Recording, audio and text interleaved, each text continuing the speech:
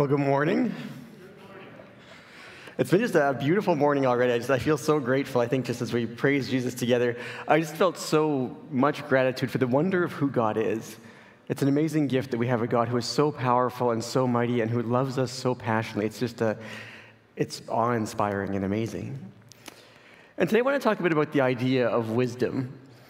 Have you ever had really good conversations with people who are just so wise? Whenever I find that I talk to people with a lot of wisdom, they just reframe my perspective, my view on things, my conversation, my approach to all kinds of different aspects and facets of life. And I think it's a really good gift. This happens to me all the time with our staff. For example, we can be wrestling through a problem and trying to sort things out and figure them out, and Caleb will just come up with some kind of comment like, well, what do you think Jesus would think about that? Thank you, Caleb, for being spiritual and wise and great. It just reframes the conversation. Or maybe I'm struggling to know, how do I express something clearly and well? And Ashley will just say, oh, it's easy. You just do it like this. Or I'm trying to frame a meeting and a conversation around a particular topic and wrestling through a bit of the dynamics of that. And Rod will say something like, oh, yeah, that's easy. You just put these things together in this way, and it's an easy, smooth conversation. Or Jen will pop in with just exactly the right question at exactly the right time to spark a whole different level of thought and depth in our conversations. And again, this happens to me with all of our staff. They just have a unique kind of wisdom, and I'm so grateful for them. And as we have these conversations, it reminds me of the beauty of the wisdom of Jesus, that Jesus just always knows what to do, that he always has a clear and an accurate perspective, that Jesus is never uncertain about what the right way is to move forward or how we can best navigate life in all of its fullness and complexity. And I think this is really good news for me and for you today, because we recognize that we are in a very complex time. We're in the midst of a time with so much uncertainty and so much strain and tension and polarization and so many different kinds of perspectives and challenges that are just so obviously beyond us. And we just need someone else. Again, I think we recognize that for so many of us, we feel the push and the inertia, the rush that change is happening in our lives faster than change has ever happened in our lives before. And some of us just feel exhausted by that. And then we recognize the somewhat unnerving fact that this current moment is the slowest pace of change that you and I will ever experience for the rest of our lives. It will just continue to increase rapidly and at a faster and faster rate. And it brings us to this fact that we just need the wisdom and the unique guidance of God. That we're invited into this beautiful truth, that we don't have to be able to sort it all out for ourselves, because Jesus knows what to do. We're in this series walking through the Gospel of Mark called Remarkable and just delighting in the wonder of who Jesus is and the goodness of what he brings to us. And today we're going to look at Mark chapter 12, beginning in verse 13 through to verse 27. So if you want to pull that out on your app or your Bible app or Bible, feel free to do so. It'll also be up on the screen, and I'll read it for you. And this passage for some of us is pretty familiar. But what I'm asking the Holy Spirit of God to do for us today is to give us a fresh perspective of Jesus, to give us a renewed delight in the wisdom and the power of God. I'm asking that we could maybe see Jesus differently than maybe we've ever seen him before, and that his presence would become more real and more attractive to us than we have maybe to this point in time, and that he would teach us how to access the beautiful wisdom that he has for us today. So I'm excited about the opportunity we have to dive into this passage together. So this passage begins with a massive and emotional question. In Mark chapter 12, beginning in verse 13, we read, Later they sent some of the Pharisees and the Herodians to Jesus to catch him in his words. They came to him and asked, Teacher, we know that you are a man of integrity. You aren't swayed by others because you pay no attention to who they are, but you teach the way of God in accordance with the truth. Is it right to pay the imperial tax to Caesar or not? Should we pay it or shouldn't we? But Jesus knew their hypocrisy. Why are you trying to trap me? He asked. Bring me a denarius and let me look at it. They brought the coin, and he asked them, Whose image is this and whose inscription? Caesar's, they replied. Let's just pause right there for a minute, because this is a fascinating encounter. And it's really difficult for us to appreciate and fully understand the weight of what is going on in this particular moment. So imagine with me for a minute what this would feel like if you were in the original audience. Again, a foreign army, the Roman army, has come in, they've marched through, they've taken over your country. You live every single day seeing the abuse of their power all around you. They're enslaving people and doing all kinds of horrendous things. You know the oppression of this government all of the time.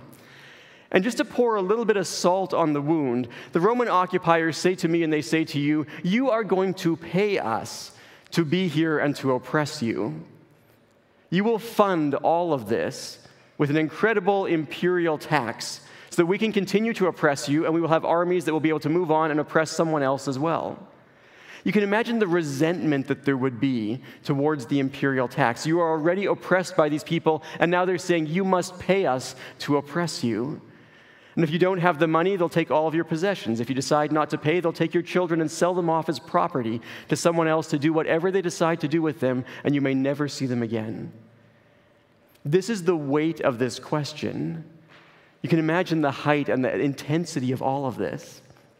And so Jesus asks for a denarius, a coin, a common coin, a Roman coin that was being used. And you'll see a picture of it here. And so this is about what the denarius would have looked like at the time of Jesus. It's got a picture of Tiberius, and the inscription says, Tiberius, son of the divine Augustus. And there's this picture of sort of Rome deified, seated on a throne with a radiance of light pouring out of her. And the Jewish people would have recognized in this coin and in all of the other Roman coins a claim to divinity that was blasphemous. They know there is only one real and true God. And so whenever they're forced to handle this money and to pay the Roman tax, they're feeling this pressure. Are they caving in to the idolatry of the nation that has oppressed them? And so they hated this tax. They resisted this tax. They were so torn about what to do with this thing. And so when these guys come to Jesus, they've probably been prepping this question for a long time. And so as soon as they asked him this question, should we pay this tax or should we not, the whole room or wherever they were would have gone totally quiet and still. Because the tension in that room would have made all that we experienced in the polarization of COVID look like nothing in comparison to what they're asking Jesus in that moment. They're saying to Jesus, should we pay or shouldn't we? If Jesus says, no, you shouldn't pay the Roman tax, they'll hand him over to the Roman authorities as a traitor. They will take him off and they will kill him. And if Jesus says, yes, you should pay this tax, all the people around him will feel like he cares nothing for all of the oppression that they go through every single day, all the violence that they experience, all of the ways that they're idolatrously claiming that Caesar is God. And so Jesus finds himself in this moment caught between these two realities. There's absolutely no way to win. This is a moment that requires tremendous and divine wisdom. And I love Jesus' response. Because in one single sentence, Jesus unravels this entire conversation and creates an entirely different view of reality. Then Jesus said to them, give back to Caesar what is Caesar's and to God what is God's. And they were amazed at him. This is remarkable wisdom. To diffuse the tension of that room and that situation and all of the oppression and all of the idolatry and all of the weight of the civil government and all the responsibility to God, to handle all of that in one single sentence is tremendous wisdom. Jesus both affirms the reality and the fact of the civic authority and the place that they have been given at this particular point in time, and he pushes back hard and fast against any and every claim that would come up against God, that he is the one, the only, and the true God. Give back to Caesar what belongs to him. It's his money anyway. Hand it over. But be faithful to give to God every single thing that God is worthy of. It's amazing wisdom. And we're reminded through this passage that there is no situation that we have ever faced, currently face, or ever could face that would be beyond the unique and the delightful wisdom of Jesus. Jesus just always knows what to do. He always understands what to say. He has a wisdom that is so far greater and more glorious and beyond the wonder of anything that we can possibly imagine. He could reframe any situation, any conversation, any tension, any hardship perfectly and wonderfully in an instant, in a single sentence. He can produce a different view and perspective. And again, for us today, this is just such good news because we recognize that we are in times that are so tremendously complicated. We're in times where it is so challenging to know what to do. How do we navigate the reality of trying to raise holy and healthy kids in the midst of this current culture? When do we speak and when do we stay silent? How do we navigate all of the moral quandaries that may take place at work? How do we handle the pressures that we feel at school? How do we navigate the reality of tension that may exist in the context of someone's family or in their marriage? How do we navigate all of the complex things that we have and that we're faced with in every single moment that are so much bigger and greater and seemingly stronger than we are? The truth is that Jesus always knows what to do. He always knows what to say. He is the essence of perfect and divine wisdom in his very being. And when you and I come up against hard and difficult and painful and complex situations, most of the time we are tempted to give into fear or to anger or anxiety or frustration or tension, and these present themselves to us so freely and so easily.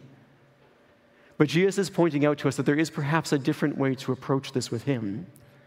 He has all of the wisdom that we need.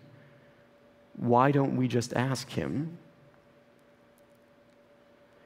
I find it funny how often when I'm wrestling through something hard or feeling a sense of anxiety or pressure or stress, and usually my wife will say to me, well, have you prayed about the situation? And it's ridiculous how often I have to say, no, I actually haven't. It hasn't crossed my mind. I've been worried and anxious for days about this, but for some reason, it didn't cross my mind to just pray and to pursue Jesus.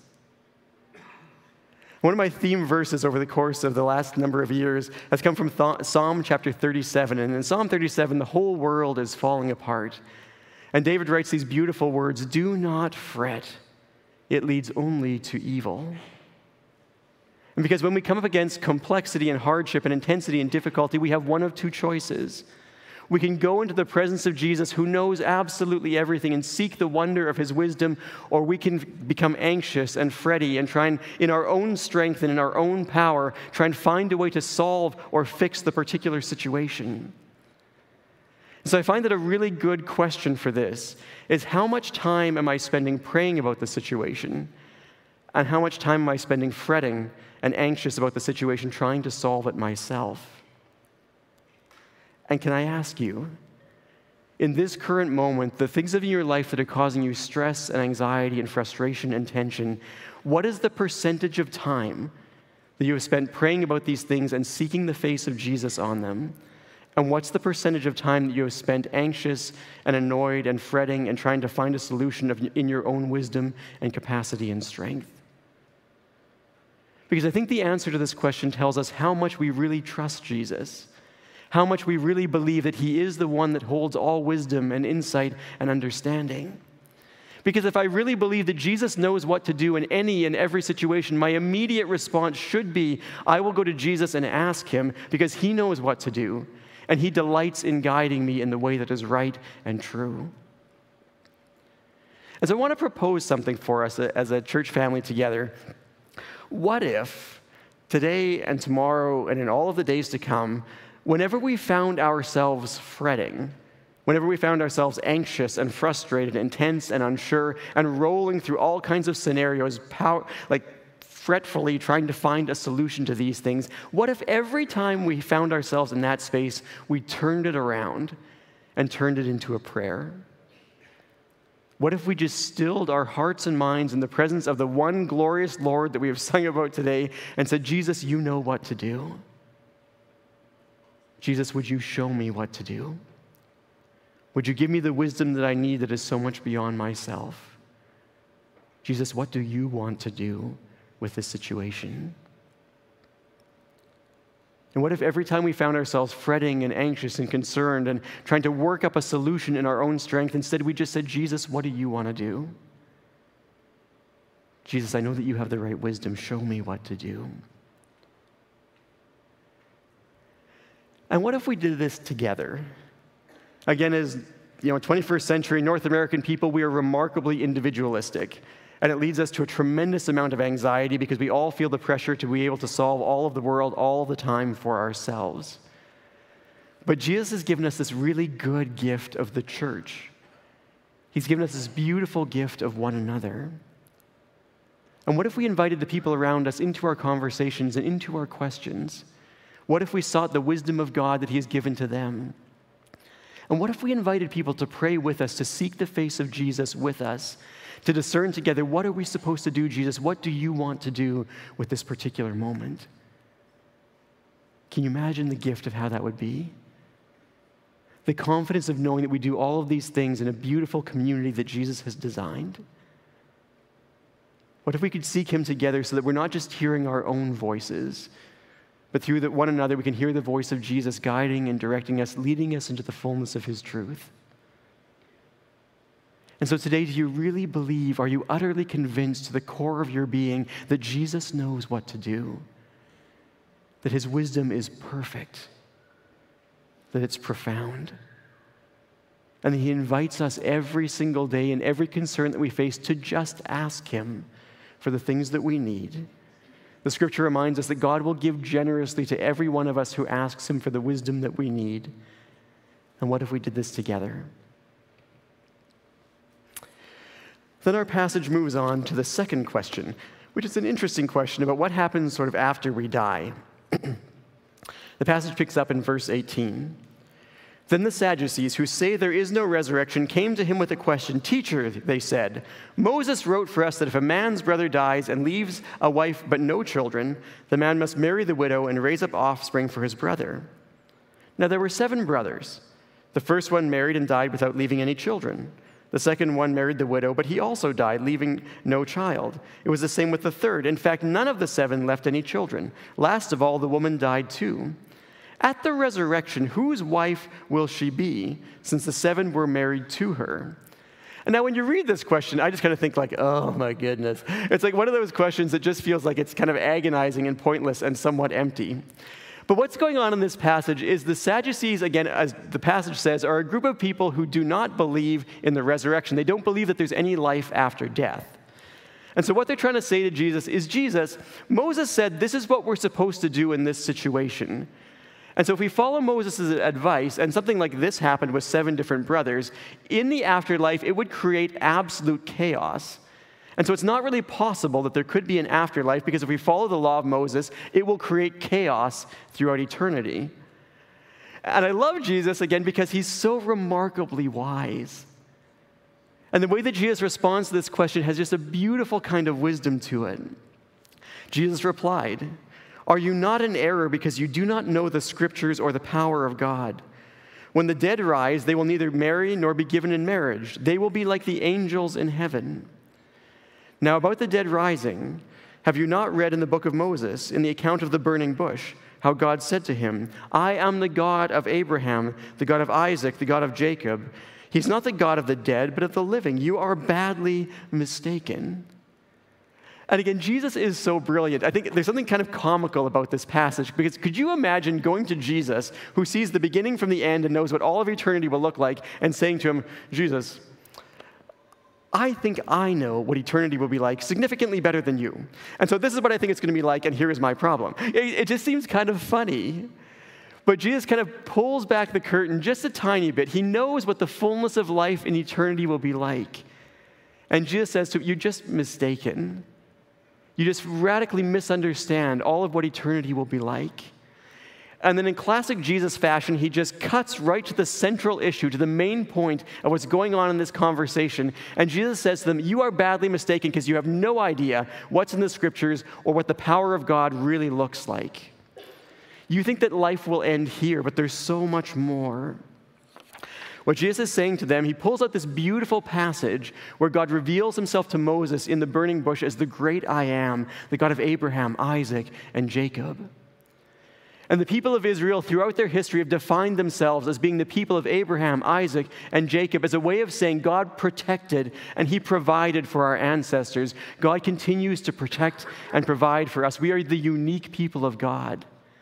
And Jesus pulls out this passage that they knew so well, and he's saying to them, in effect, if God only protected and provided for these people for this life only, it would be such an inadequate provision. But God has a more beautiful, a more wonderful plan than you can possibly imagine. He is a God who will take all of his people and protect them and provide for them forever and ever and ever. He will overcome the power of death and create a whole new sense of life. You're badly mistaken. Again, Jesus just knows what to do. He just knows what to say.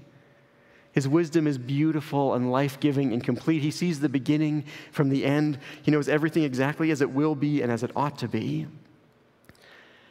But I find this passage right in the middle where Jesus says, "Are you not in error because you do not know the Scriptures or the power of God?" really strikes me in an interesting way. Because it reminds me that if we did know the Scriptures and if we did understand the power of God, there would be an element of wisdom in those things. We would not be in error if we really lived in an abundance of these things. And when Jesus is saying to us, know the Scriptures and the power of God, he's not just saying know them intellectually. He's not saying that you know what the Bible is and what it says on just an intellectual level. It's this idea of a deep sort of knowing, a rich kind of understanding. Jesus is saying to them and to us, if you understood the Scripture in a way that saturated your soul, if you understood the Scripture in a way that it went through your mind and into your heart and flowed out of your hands and your feet and your mouth, if you understood the Scripture in such a way that you couldn't see any part of the world except through the lens of the beauty and the truth of Scripture, it would radically change you. And can you imagine what that would be like? In every circumstance and in every situation that we face, to see all of these things through the wonderful truth of the Scripture. In a way where there's clarity on what is right and what is wrong and what we should do and what we should not do and how we should think about one another and how we should interact. If we could just live out the truth of the Scripture in this deeply embodied way, it would change everything. But in order to know the Scripture, we have to spend time in it. We need space every single day to allow the truth of the Scripture to reform and to renew and to saturate our minds and our hearts, because we live every day in the midst of a culture that will tell us so many other things, that will present an alternative reality of what the truth really is. And we need daily this time to have our minds and our souls renewed so we can understand what is real and what is true. And Jesus invites us into this beautiful gift. And so often we see the Bible as sort of this book that's there that's important to read and maybe a duty and a responsibility. But you know how good this is?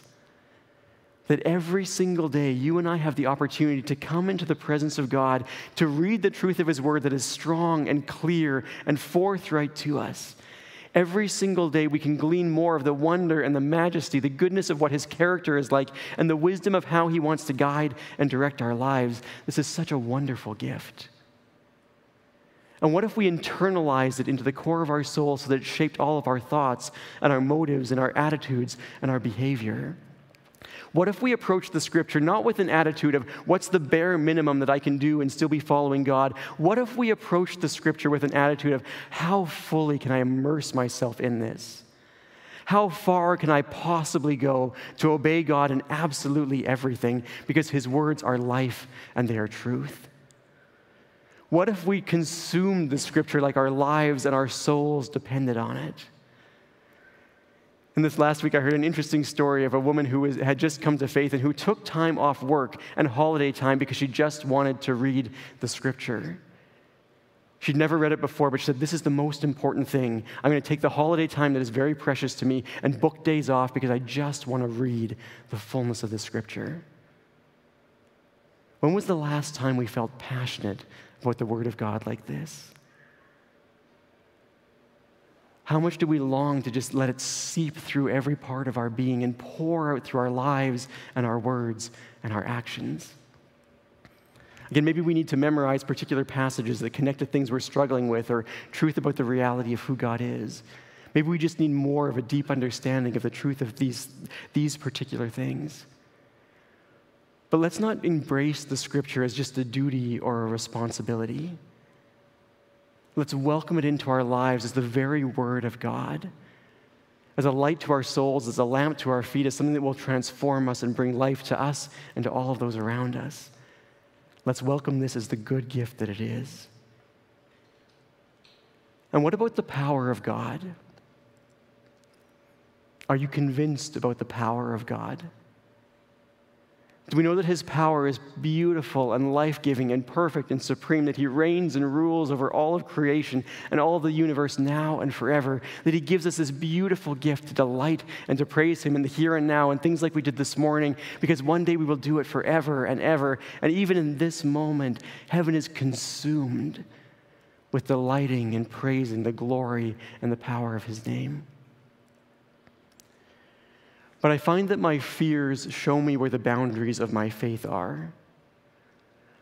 I find that when I'm afraid, I'm saying to myself and often saying to God that I think that this situation is too big for him, or that maybe he doesn't love me enough to step into the middle of this situation with me, or maybe he's not wise enough this time to show me what to do.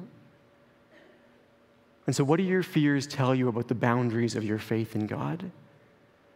What do your fears tell you about what you really know and believe at the core of your soul about the power of who he is? Do you really believe in the wonder and the might of his power that can deal with anything and everything that we face? And this is a question that the people of God have wrestled with day in and day out through all of their history. The people of God in ancient Israel had to ask themselves the question, do we really believe that God can part the waters for us and hold them up long enough for all of us to pass through? When we gave our lives to Jesus, we asked this question, do I really believe that the power of God is enough, the sacrifice of Jesus is enough to wash me from all of my sin and to save my soul for all of eternity? Do I believe that his power is enough?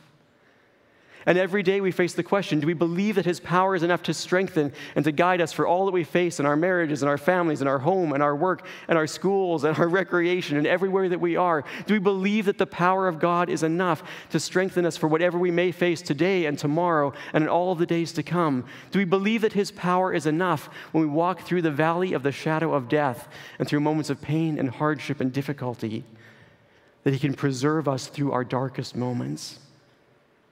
And that his power is enough in other situations to stretch out his hand to heal and to miraculously change all things? And do we believe that his power is enough that one day he will take this broken and shattered world and wrap it and recreate something beautiful and wonderful that will last forever? Are we convinced that this is the nature and the character of his power? And if you're wrestling to really believe that his power is enough, maybe you need to spend some time reading some of the great stories of the Scripture that describe the beauty and the wonder and the power of God. Maybe you need to put together a really good playlist that is nothing but songs that describe the might and the glory and the strength of God. And maybe a really critical step for us as a community is that maybe we should ask one another, where have you seen the power of God most profoundly in your life? And as we share these stories, it brings the truth that we know from Scripture and the things that we sing about, and it makes it real and tangible to our lives. As we hear these truths from one another, and even as we share our own stories with one another, it makes them real all over again. And maybe we just need a really good, healthy dose of clarification on what the power of God is really like. Because we don't want to be in error because we don't understand the Scripture or the power of God. And so today, where do you need the wisdom of Jesus? Where are you wrestling with things that are just too big or too hard or too strong or too overwhelming for you? Again, Jesus knows what to do. His wisdom is perfect in any and in every situation. And he invites us into this beautiful gift of navigating these tools that he's given to us, that every moment we can go and we can simply ask him. We can pray for the wisdom, for the insight that we need. We can ask Jesus for clarity on what it is that we are supposed to do. We can do this in the context of life-giving relationships where we embrace one another and the wisdom that God has given to us and where we intercede for one another. We can do this through the Scripture.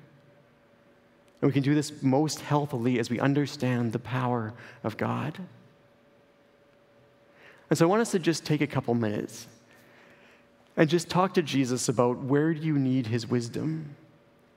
What are the spaces that are causing you anxiety or fear? What are the spaces where you're wrestling so hard in your own strength to try and make things happen in the way that you would like them to be? So just take a minute and talk to Jesus about where it is that you need his wisdom.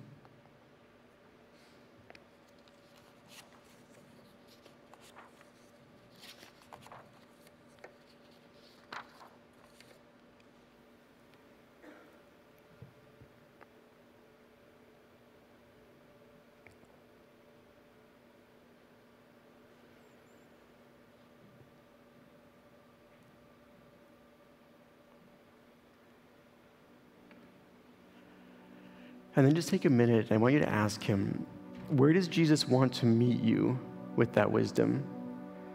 Again, the Holy Spirit tends to be very, very specific with us.